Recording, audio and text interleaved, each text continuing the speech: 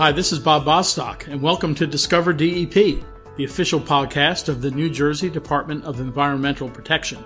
Each week, we talk with DEP experts about how we protect and preserve New Jersey's air, water, land, and natural and historic resources. So that you'll never miss one of our podcasts, please subscribe to Discover DEP on iTunes or Google Play. You can also follow DEP on the web at nj.gov/DEP. Thanks for listening, and I hope you enjoy our podcast.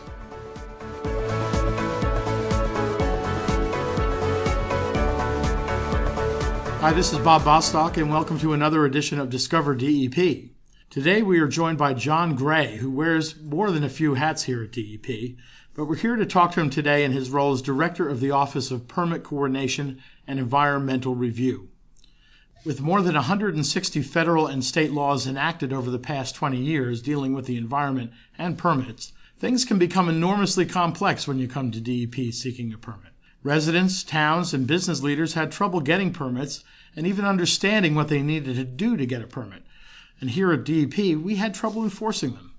So the Office of Permit Coordination and Environmental Review was established to coordinate and facilitate the permitting of large, complex projects across multiple DEP programs. It helps to ensure that complex multimedia, high-value projects receive proactive and facilitated communication and coordination in support of timely, predictable, and positive permit decisions.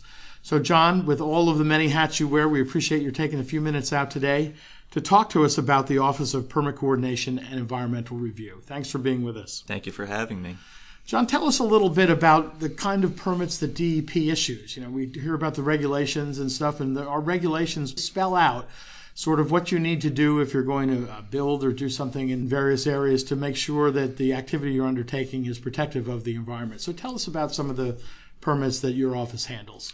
Sure. So I think by and large, the general public deals with the department usually for a single family home. Either they want to expand, they want to put something new on. And typically in those cases, it's very straightforward. I think for the homeowner, it may seem complicated dealing with a land use program or natural and historic resources or water quality. But then when we start moving away from those single family homes or a very simple business and we start talking about things like power plants and power lines and commercial redevelopments in a town center, all of a sudden the scope and scale of those projects grows to such enormity that it pretty much starts touching almost every single program here in the department. And for the applicant, for the developer, then things become very complicated because what we find typically is multiple programs have very specific missions and goals to achieve, and those don't typically jive well with one another. So it becomes very obvious when you hit a certain scale that we need a traffic cop, so to speak, within the department, not only to help facilitate for the outside developer, but more importantly, I think, for our own staff, so they have a fuller view of what the project entails, how each of their decisions impacts a fellow program here in the department. So what happens if a developer or someone with a large project comes to DEP and says, this is what we're going to do? What does your office do right at the very beginning to help them navigate this entire process and to help everybody here at DEP navigate it in a way that's sufficient for them as well? So no interaction at the department is complete without a form, and permit coordination is no different. So we have an Uber form called the Permit Readiness Checklist, which is more of a thought process for that applicant, say like for a power plant. That form will pretty much touch every single area of the department. That application, that checklist comes back to my staff in permit coordination, and then they begin the process of evaluating the information. We rely heavily on GIS to guide us in that. And then once the staff and permit coordination have a very firm handle of, okay, here's what the project is, here's the typical programs we should anticipate dealing with, and not only the department programs, but what our staff also do is look at federal agencies, other state agencies, and then we begin to kind of formulate a plan of attack. Almost a roadmap for the applicant. Exactly. So we want to put a roadmap, again, not only for the applicant, but for the DEP and other state and federal agencies, because what we don't want is for any individual program to start going off on their own without, again, having a holistic view. So once we get the checklist in, once the staff have an opportunity to digest it, create the roadmap, then really it almost is identical to any other typical permitting, again, a single family homeowner. It almost looks like identical to the steps taken. It's just that our meetings tend to be 40, 50 people in the room, representing not only the DEP, but Army Corps, EPA, Department of Transportation. So we try to bring everyone together, do a very robust intake meeting with everyone at the same table. And then at that point, the roadmap will dictate what individual tailored meetings and conversations we need to have moving forward. Now, a meeting with 40 or 50 people, that sounds a lot like trying to herd cats. What sort of techniques do you use to get everybody on the same page so that the permit application can move forward in an efficient way? So I think it comes down to more soft skills. I'm very lucky to have very competent staff, not only in their subject matter expertise, but in just how their communication skills, their organizational skills. So yeah, it is absolutely like herding cats, but the positive feedback that we've received over the years of how we conduct the meetings, not only positive feedback from the applicants, because again, they have a full view, but even from our internal staff, they're very appreciative of everyone having an opportunity in these meetings to put on the table what their concerns are, what their goals are. So, again, it comes down to the staff and permit coordination running a large meeting in as organized a way as possible, not only keeping the dialogue going in an organized manner, but also keeping the deliverables on track, cataloging the information that's been shared by everybody, and then packaging that in a comprehensive way. So again, it just comes back to understanding what the needs are, not only of the applicant. Sometimes it's not just, I need to get a permit. It's I need to get a permit in a certain time period because there may be financing issues at play. For a particular program, it's I need this information not just to understand if there's an impact, but the future. If there is an impact, what should we be thinking about now in the development of the project, in the concept period, that could hopefully tweak the project so that we could avoid issues in the future. So again, it's just kind of peeling the onion as far down as we can till we get to the core issues that are at play. And it sounds like you must eliminate a lot of surprises both for the applicant and for DEP by doing this up front. One of the goals that we have is exactly that, eliminating all surprises. We want the information that we're looking for to ask that up front as quickly as possible. We want to highlight as quickly as possible any fatal flaws. And then moving forward, it's the roadmap of here's the information we need at certain times. Again, because we have so many different programs operating at the same time, the last thing we want to do is get information that's too late, where if we had it sooner, it could, again, influence the outcome. So that roadmap is absolutely critical through the whole process. Sounds kind of like the same process that a Swiss watchmaker goes through, making sure all the parts moving and not moving are working together to eventually get you the answer. Exactly. Now, of course, entering into the permit coordination process is no guarantee that somebody's going to end up at the end of the day with their permits that they're seeking, is it? Correct. Right. And we make that abundantly clear. Permit coordination is a resource. It is not a guarantee. And quite honestly, the outcomes that typically happen after a project comes into us are going to be very different than how the project initially came in. And again, that's part of what our job is in the vein of trying to spur economic development here, but also do it in an environmentally conscious way. So when the folks for a project comes into permit coordination, I think by and large, especially for consultants or lawyers or any representative of a company who's dealt with permit coordination, I think they themselves are advising their client that if you're coming into this group, you need to accept that what your vision is will change over time, because again, the applicant may not have a perfect view of all the moving pieces in that watch that are going to play out. So as we try to put those little sprockets together, we'll find out sometimes that those gears just don't mesh very well together. And so we have to lift it out, kind of talk about, regroup. Here's how we could tweak this to make it work, slide it back in, and then we can move on to the next piece in that.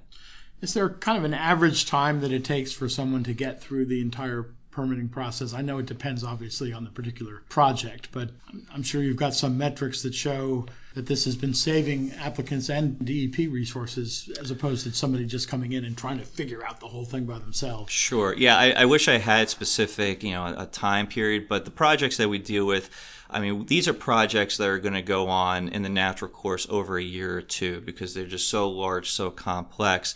But I think where the value add is again, creating that roadmap where you could see how the project should be unfolding through the permitting processes, because what may be required in land use for, say, 90 days to render a decision, you go over to the Division of Air Quality for one of their permits, that could be, a year plus it takes them to render a decision. So again, it becomes, how do we synchronize all these clocks so that the applicant is gaining the most traction over time, and then at least from our perspective, where the long haul stuff starts sooner, and those quick permits along the way, we could kind of put them in where it's most appropriate. And again, where we're generating information over time, we want that to be positive momentum, get the information, give it to the right people so they can make the right decisions when. You mentioned a moment ago the importance of this office, not only in making sure that applicants are following all of the environmental regulations that are in place, but also a role to kind of help stimulate the economic growth of our state.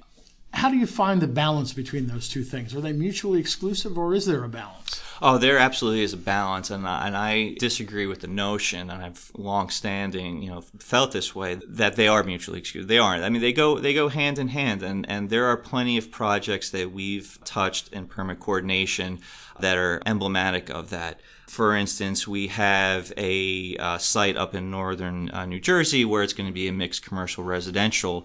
And there was complicating factors with site remediation, with a bald eagle nesting pair on the property. And in the previous world where there was no permit coordination, I can almost guarantee you that we would have had to completely remove the nest, and then we would be sitting on a contaminated site. Through the efforts of permit coordination, we were able to get the developer what they needed was a project they could start selling to their customers. But more importantly for us, we were able to create a project that was able to preserve a bald eagle nesting pair on the site, as well as clean up a long-standing, historically contaminated site. So it is possible. I think what is required is just will on both sides, will on the part of the applicant to accept that the costs may start to creep up because we need to do certain things to make sure the project is environmentally sound. But I think there's also recognition on the professional staff that so long as they're meeting the standards, if there's ways that we could identify early the small issues, the big issues, and put that information on the table, rather than keep it close-vested, it behooves everybody to just have those open, parent conversations. Well, particularly because at the end of the process, you get a cleaned-up site or a protected nesting pair of bald eagles or some other environmental benefit that you would not have received if you had just said, let's just deny these people all their permits. That site could have remained dirty for more years to come. So it really is a win-win. Right. And I think the added bonus that we also have been able to enjoy in permit coordination is being a resource for anyone interested in any project, so that we could be an honest broker of the value of the project as it relates to the economy, but also what are the environmental issues that are at play. I think one of the best parts of my job with permit coordination is sitting down with environmental advocates, with concerned residents in the area immediately surrounding a project, anyone of the general public, including local elected officials. And again, being a conduit of information, I think we've, in permit coordination, have enjoyed a reputation of being the honest broker, that no matter the outcome, if someone comes to permit coordination for an answer, they're going to get the complete truth of it from all sides of it, not only from the regulator side, but we could also provide perspective from the applicant side, from other federal and state agencies. And all we're trying to do here is to put the information on the table for people to digest it in as comprehensive and clear as they can, and empower them with information so that they can make the best decisions they can moving forward. And we've spent most of our time so far talking about this coordination process with the permits, but there are other things that this office has done to make it easier and more efficient for people to receive permits if it's a very straightforward project, things like that, leveraging technology. What are some of the things that your office has done to promote those sorts of advances? So permit coordination is kind of at the crossroads. There are many groups, and you've interviewed many, many groups here, and I've had the privilege and enjoy listening to them, where we talk about innovation, where we talk about these concepts of alternative energy, energy independence moving forward. And at the end of the day, it's really how do we implement this? How do we execute it on the ground? So what the permit coordination staff tend to do is also connect the folks within, say, the department that are dealing with alternative fuels, that are dealing with alternative energy projects, and getting that information in the hands of prospective applicants, with the general public, and trying to spur at least conversations going on over time. Again, it's really, it goes back to those soft skills that we were talking about before. It's, having the communication skills, having the connections with folks in a wide array, whether it's the academic institutions, whether it's trade associations, and again, being a conduit to share that information. Because at the end of the day, permit coordination is not so much the advocate for a project. We're just the facilitators. And one thing we could do to facilitate and see that innovation come to fruition is to get the information into the right hands and have people then create a concept of it, and then they could come back to permit coordination and say, okay, how do we make this concept a reality? And the way you describe it reminds me of that old riddle we've all heard. How do you eat an elephant? And the answer is one bite at a time, right? So, correct. So some of these developers coming in or applicants coming in, they may see this gargantuan process, but you're really helping them get through it one step at a time. Correct. Yep. Which makes a big difference. What sort of feedback have you gotten from the applicant pool that you've been working with over the past years? Well, I'm proud to say very high remarks. We've had, again, a lot of complicated projects come in that are complicated from a regulatory perspective because of all the laws and regulations that we're required to follow through with. But again, it comes down to an applicant likes to know the path forward, regardless if the outcome is going to be a approval or denial. And certainly from the applicant's perspective, all they like to see is approvals. But they like to see the road in front of them, and they certainly like to know as early as possible when something is not tracking the right way. So by and large, we have received high marks from not only small groups, but we're talking about very large applicants, very large entities within the state of New Jersey that have created hundreds and thousands of jobs here in the state. So, I'm very proud of the work that we've been able to accomplish. And I think moving forward, especially in the next administration, we have a solid foundation to work from. So this has all been part of the transformation that we've heard Commissioner Martin talk about so often. Absolutely. I think at its core, permit coordination really is, it embodies all there is about transformation, whether it starts from customer service, of being able to have a single point of contact and get the answers. Again, whether, it's a good or bad answer is irrelevant. It's getting the answers quickly. And it's also deeper in the transformation mindset of breaking down silos. I mean, if anything, permit coordination totally embodies the idea that we're, one agency, one state government, because again, we deal with a lot of our other sister agencies. And at the end of the day, we're all trying to, get the best positive outcome that we can from anything that's put in front of us. So yeah, transformation is absolutely the hallmark of what we're trying to do at permit coordination every single day. And I think it reflects kind of that old philosophical discussion that government is here to serve the people. The people aren't here to serve the government. Yeah, and I think another part of what highlights that is all the work that the staff do that deal with federal projects. So while we've been talking about a lot of what happens at the state level, whether it's an applicant, a potential developer here in the state, the other side, the other half of the office deals with all the federal projects that come into the state that require federal action under what's called the National Environmental Policy Act, NEPA. And, we deal here in the state of New Jersey. It was signed by President Nixon, I might add. President Nixon, back correct. In the 1970s, yes. Correct, absolutely. And the goal of NEPA was, again, to require the federal agencies to have a comprehensive view on the potential environmental impacts. But the states all have a role in that. So what we try to do here in permit coordination is we're the intake for these NEPA very large documents. We digest it. We give it to the right subject matter experts. And again, going back to the communication part, it's having the public understand here's what the potential impacts are, solicit the input from them, and then again be able to convey that back to the federal agencies. So it's a not only important office for the projects for the state, but it's also very important on a national level of what is the state's voice regarding federal projects.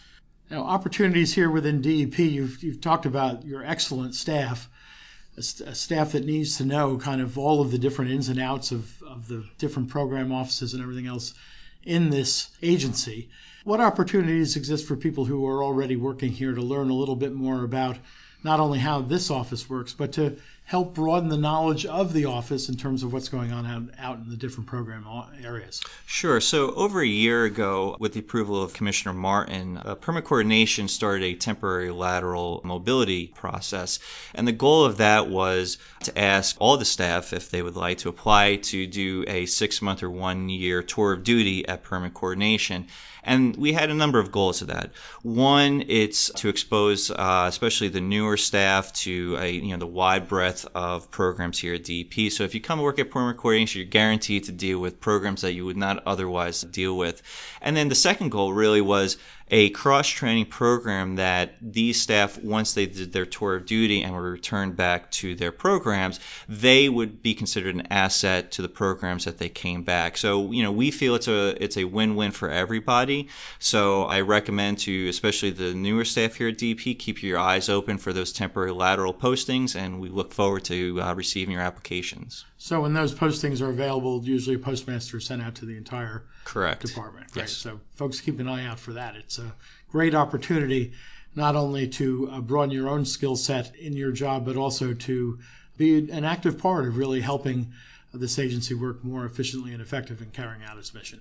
Well, I think not only our listeners here internally at DEP, but those who listen outside will take a huge measure of comfort in knowing that should they ever come as an applicant before this agency with a complex set of approvals needed, that this group is here, this Office of Permit Coordination and Environmental Review is here to help them manage this process, to help them achieve their goals while we achieve the goal we all share of preserving and protecting and improving the state of New Jersey's environment. So, John, I want to thank you so much for taking time out of your day. You've got an amazingly broad portfolio here at DEP. So I know every minute of every day is precious. So we appreciate your taking time out to talk with us a little bit about this Office of Permit Coordination and Environmental Review. I assume you've got a presence on the web? Yes, sir. Yes. We are available on the web. All the information is there for anyone, and they could contact us with all the information that's on the website. That's great. And we have the site on the description of this podcast, so people just need to look at the description, and they can link directly to this office's site that is standing ready, willing, and able to assist any applicant get through the often obscure and frustrating regulatory maze that can exist in the environmental area. John, thank you so much for taking the time out. Thank you, Bob. Appreciate it. Thank you.